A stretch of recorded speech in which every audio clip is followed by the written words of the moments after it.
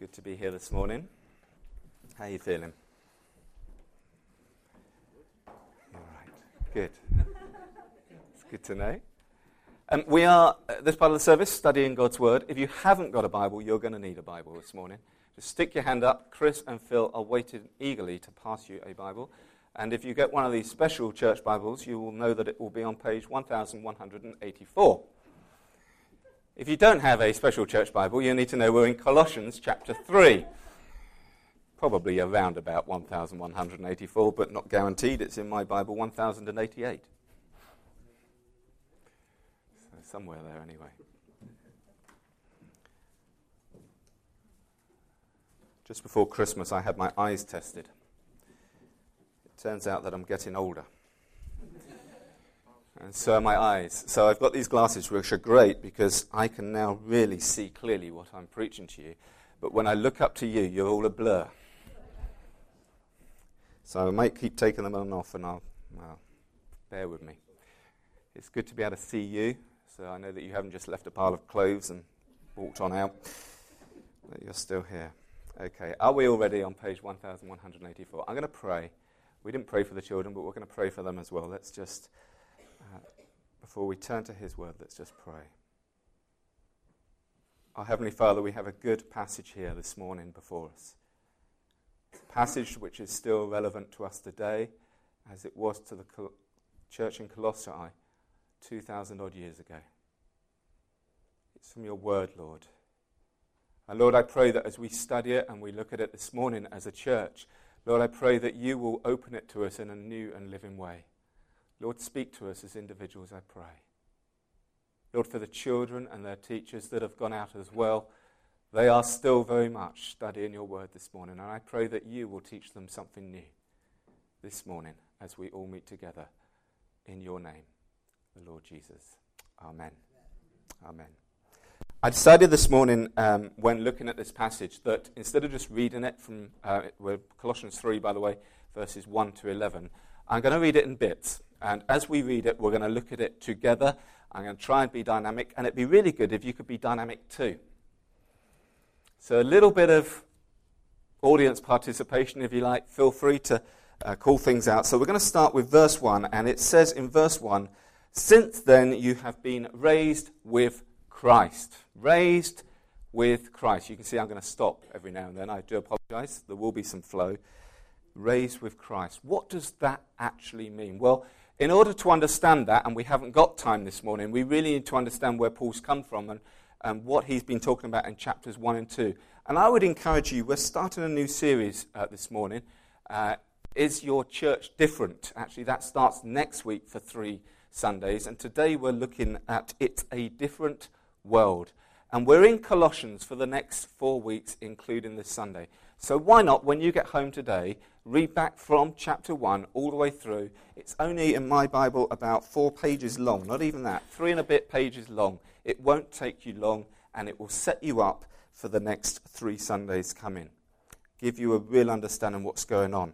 But he has been talking about, in chapters 1 and 2, of the Son, the Lord Jesus, coming in the image of God, who came to be restored, to restore a relationship that we need between us and God. He's been talking about this gospel being so important, so much that he suffers for it, longing for people to grasp a full understanding and encouraging them to stay strong and stay focused. So we get into this passage and we get, "Since then, therefore, you have been raised with Christ. Set your hearts." Set. What do you think he means by set? Call out. Come on. Fixed. Another word maybe? Focus. Determined. We've got to be absolutely 100% fixed, set, focused in our minds. On things above, not on earthly things. Sorry, I've jumped there. Set your hearts on things above, where Christ is seated at the right hand of God. And then again, set your minds on things above, not on earthly things. For you died. do you think died means? Absolutely. This isn't, we haven't physically died, as it were. It isn't, as you hear the teenagers say when they're really embarrassed, oh, I just died. This is died spiritually. We have set behind us things that have happened before, and something is happening that's new. There is a new life through Christ that has been risen. And it says here, and your life is now hidden with Christ in God. When Christ who is in your life appears, then you also will appear with him in glory. 4 points this morning, and those first 4 verses give us our first point, and that is, look up. Paul here writes, set your hearts on things above. Have you ever walked into a lamppost?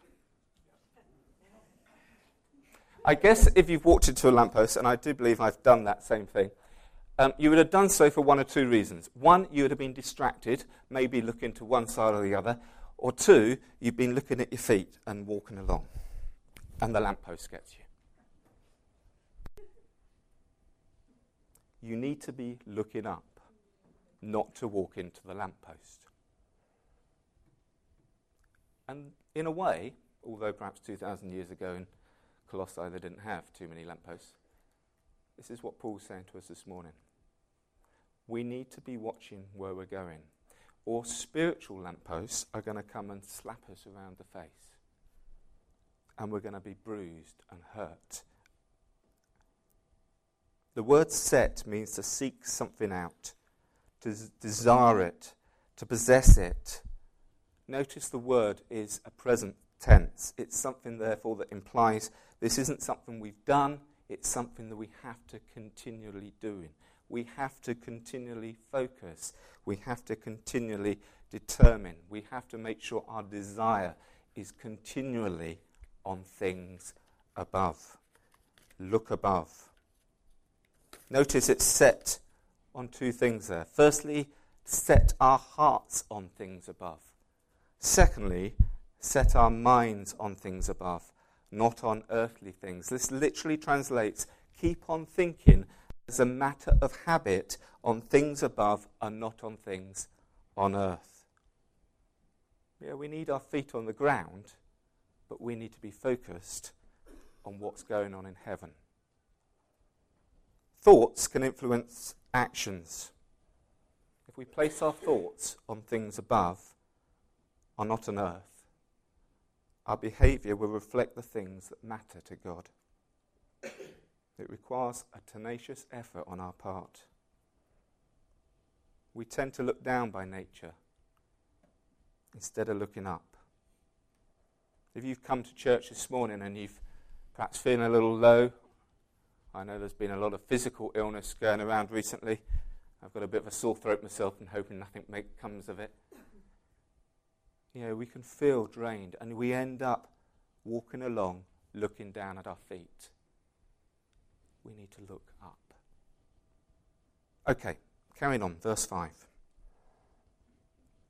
Put to death. That's there again. We've died. Put to death, therefore. What does death mean? Kill it. Stop it. Don't do it. Whatever belongs to your earthly nature. Then Paul gives us this whole list of sexual immorality, impurity, lust, evil desires, and greed, which is idolatry. What is he saying here? These are all things that get in the way of God. If you want to sum it up, they're idols. They're things that we focus on, and it says that we should have nothing before the Lord our God. Last Sunday evening, when those doing Christianity Explored were in here doing Christianity Explored, myself and Julia at the other end of the building, we were doing ALF, about life and faith, a sort of mini Christianity Explored for 7 to 11-year-olds. And one of the points that we put across was, what is sin? And sin, we said to the children, as easy as 1, 2, 3. 1, me first. 2, others second. 3, God last. Actually, it should be the other way round. We want God first, others second, and me well.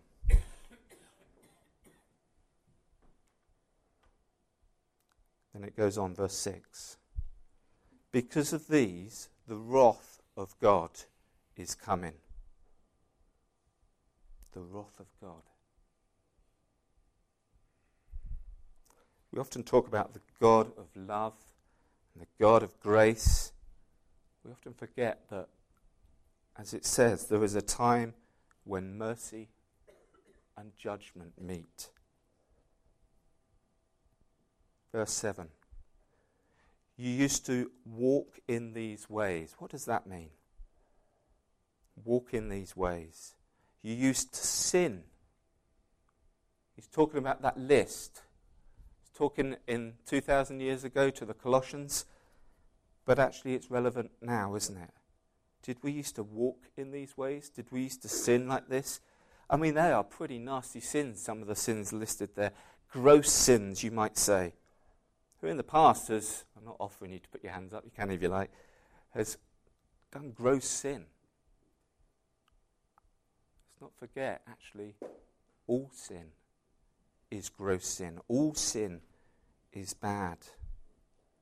So what does he say? You used to walk in these ways in the life you once lived, but now you must also rid yourselves of all such things. Anger, rage, malice, slander, filthy language from your lips. Do not lie to each other, since you have taken off your old self with its practices.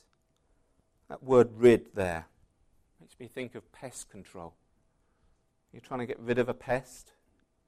Last summer, for the fourth time in a series of 4 years, I was down at Hill House running a summer camp for 11 to 15-year-olds. And one of the things we will remember 2012, Hill House for, is this little thing called the slug. They first became very much apparent on one of the first evenings. We were playing a game out in the dark, and the kids were in a field. Those that know Hill House will know it's the ha-ha field.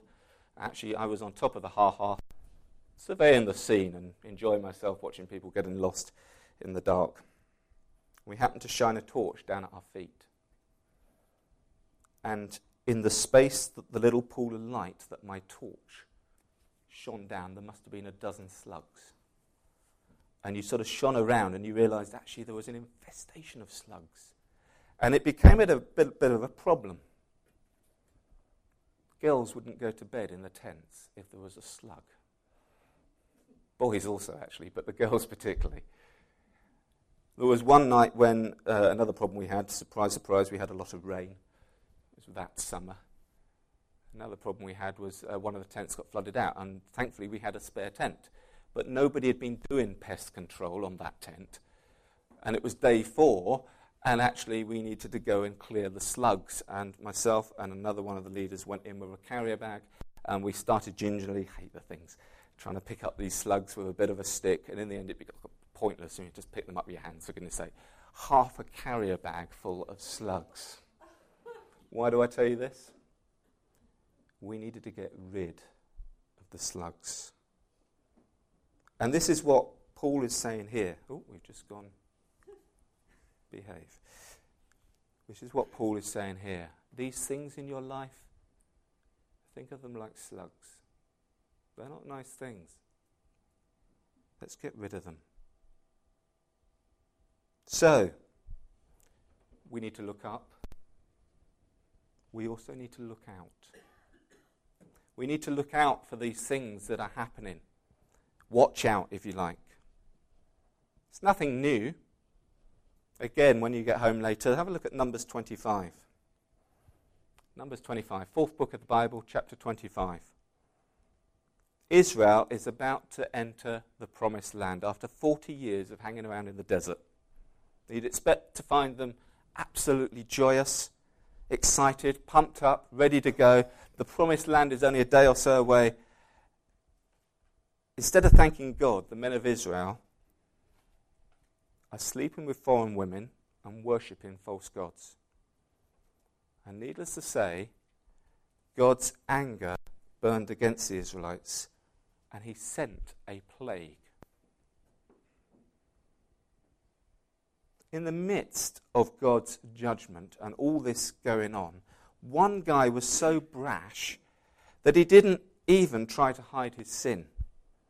He marched right in front of the people with a Midianite maiden on his arm, took her into the tent to sleep with her. Picture the scene. You've got Moses at the time talking to the judges of Israel outside the entrance of the tent of meeting. And he's telling them what they need to do. Meanwhile, this chap called Zimri decides he's going to take a Midianite back to his tent to sleep with her, right in front of them, flaunting his sin. Enter another person onto the scene. Phinehas. When he saw what was going on, he jumped up, grabbed his spear, ran to the man's tent, and drove a spear through both the man and the woman as they lay together. The plague immediately stopped, but not before 24,000 people were killed. And God says, and this is a great verse, in verse 11 of Numbers 25, Phinehas has turned my anger away from the Israelites, for he was as zealous as I am for my honor. Because Phinehas was looking up, he was also looking out. Paul wants us to look out, so he lists some of the central sins here in our passage in Colossians. And we must slay these with the same passion as Phinehas. We have to grab our spear or our sword.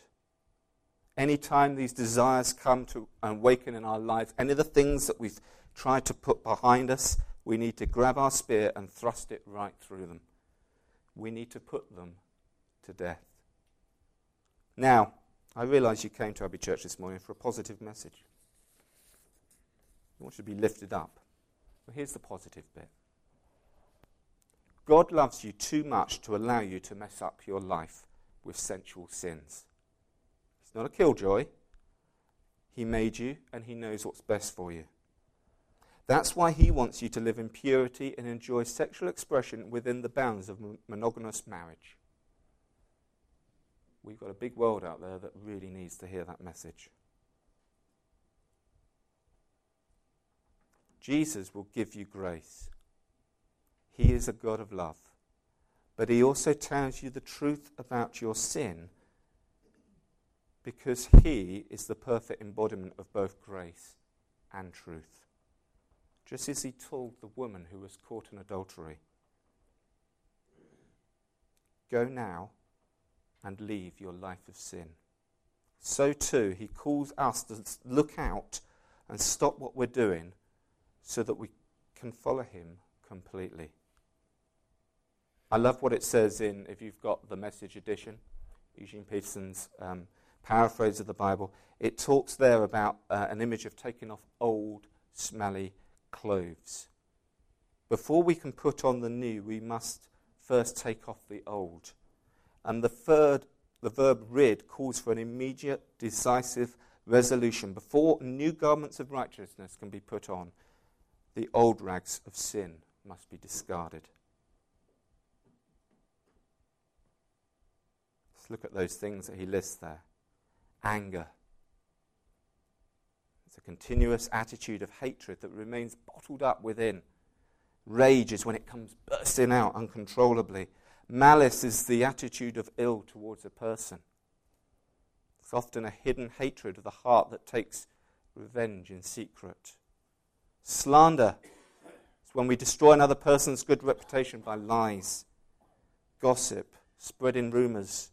Filthy language is crude talk or abrasive words which are filled with swearing and sexual innuendo.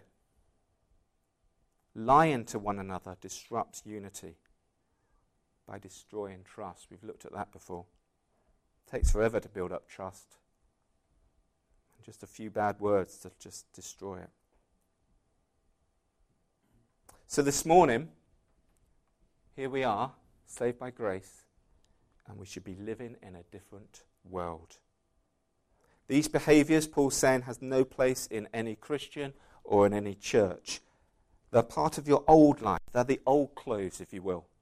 We must resolutely rid ourselves of all these repulsive old sins and all that horrible speech and put on the attitudes and actions that we see in Jesus.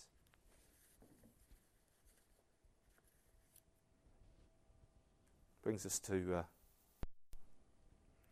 it doesn't.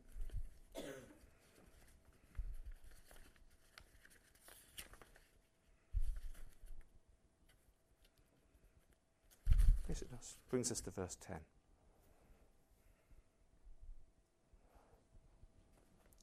And I have put on the new self, which is being renewed in knowledge in the image of its creator. Verse 10. Being. There's the first word I want to highlight in that verse. Who in their Christian walk has arrived? I'll give you a clue. Don't put your hand up. We're constantly having to discard the old and put on the new. That's why that word being is there. It's present tense. Renewed. We're being changed constantly. Sanctified always. Cleaned every day.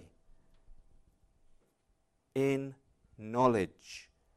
Knowledge. A new way of thinking. If you're having trouble understanding life, let God show you his perspective. Let God give you an understanding of his thinking.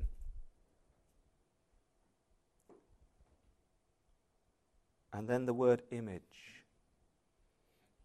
There's a message about putting on new clothes. And in the message it talks about those new clothes being God's label.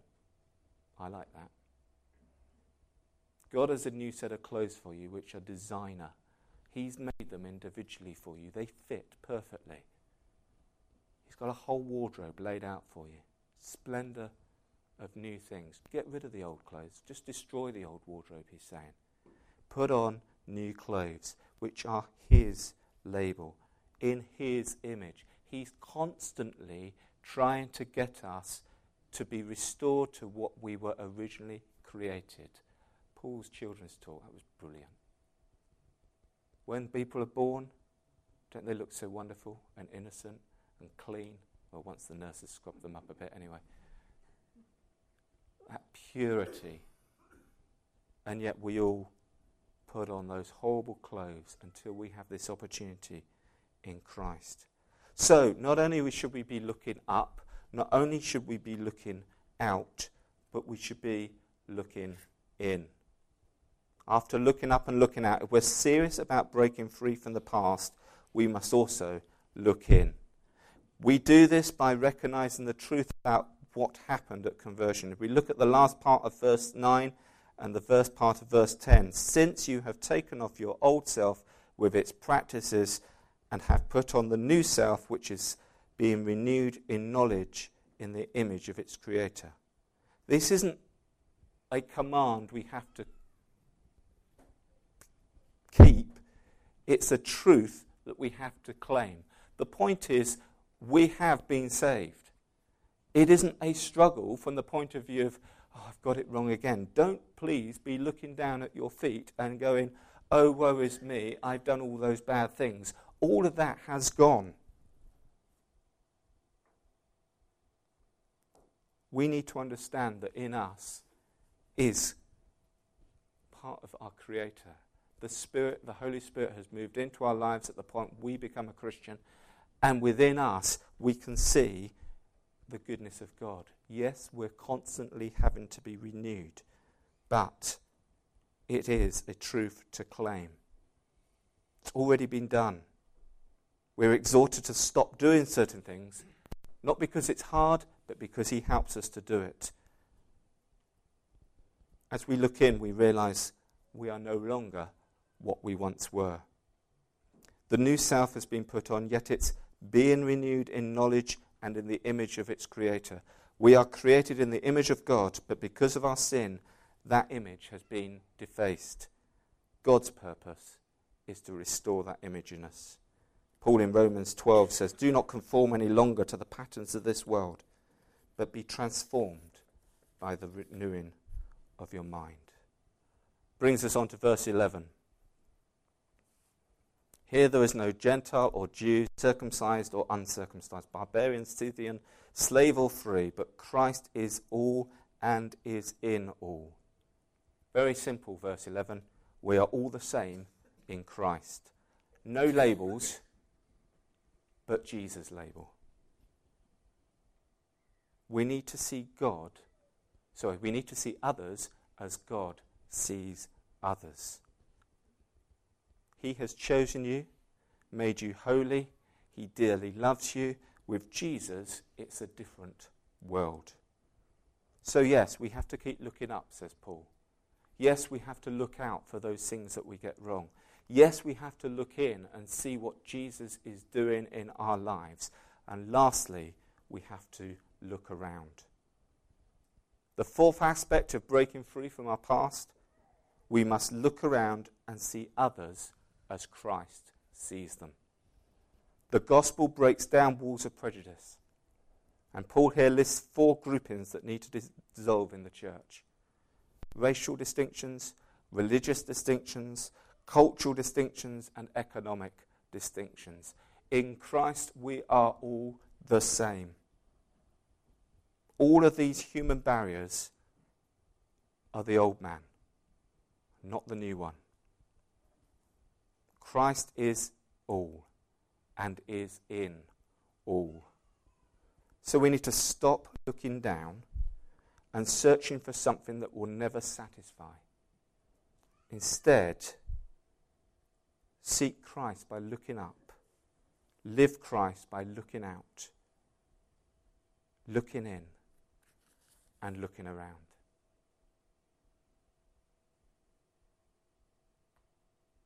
That's it. 11 verses, Colossians 3. Let's pray.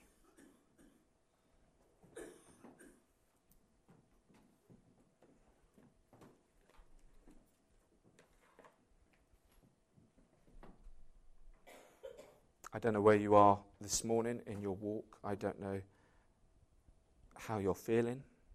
I don't know anything about your past. There was one thing that I meant to say earlier. If you're dwelling on your past, let me just tell you this. The only person that will talk to you about your past is the devil, the enemy.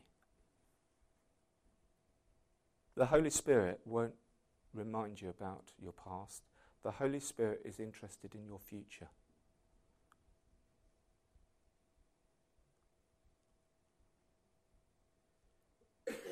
You hear us talking about the difference that God has made in our lives. Maybe you're here this morning and actually you're not sure that you have made that commitment to God.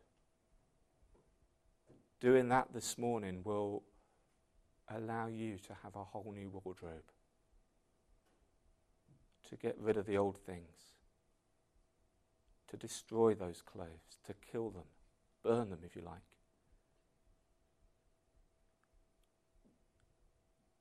Be assured of this, it's a long process. I stand here this morning having studied Colossians 3 for the last couple of weeks, and as no doubt previously have continued to struggle with it. This isn't about being condemned. This is about being set free. This isn't about making ourselves feel bad. This is about looking up and seeing our Saviour in heaven. This is about understanding that he sits there at the right hand of God in the throne room of heaven. He is there interceding for us. He is there to be able to care for us. He is there because he has won. And so often we forget that. So this morning as we sit, perhaps having spent the last few weeks wandering around looking at our feet, or perhaps this morning it's a lamppost that we're about to be struck with. That instant reminder that we really should be looking up, looking out, looking in. You are a new creation, it says. You are recreated. You are born again. Paul talked about how these children looked so perfect when they were new. You can be remade perfect. And he will continue to do that work for you. Let's pray. Our Heavenly Father, we thank you for your message. We thank you for the fact that it is a lamppost that strikes us occasionally and really leaves us understanding that we really need to wake up and really need to watch where we're going in our lives. Lord, we thank you for the guidance it gives us. We thank you for the message, however hard. We thank you for the fact that you want us to understand the truth. For by that we will be set free. Help us, Lord, as you know us, as individuals here this morning at Abbey Church. Help us to understand how we should be walking with you, how we should be setting our focus, how we should be gaining our desires, how our interest should be on things above, but yes, with our feet on the ground, how we should be walking the walk. Lord, if there's those amongst us this morning that don't really know, don't really understand, Lord, I just pray for them now that you will speak to them in their own hearts. You will give them a fresh understanding and know that they need that relationship with you. Lord, at the very beginning of creation, you were there.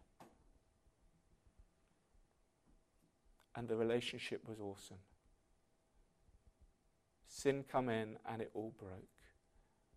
And Lord, we just want to see, as Paul says when he says in chapter 2, I am suffering for the gospel. Lord, we are determined that as many people as possible in this community come to know you through faith. That they will understand that that relationship can be restored, can be made new, and in you something special can exist. In Jesus' name. Amen.